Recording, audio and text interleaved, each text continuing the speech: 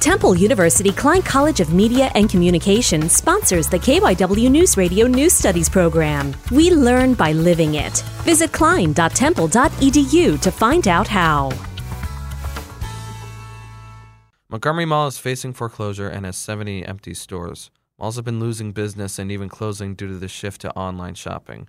A worker at the sunglasses shop said that Starbucks closed 2 or 3 months ago, and that was an important part of the business because that generated a lot of foot traffic. They say now that Starbucks is gone, you can definitely see a decrease. A survey earlier this year found 42% of Americans used Amazon Prime Day to shop for gifts for the holiday season. You can only imagine how that's going to affect Montgomery Mall. Nathaniel Saududi, Lansdale Catholic High School.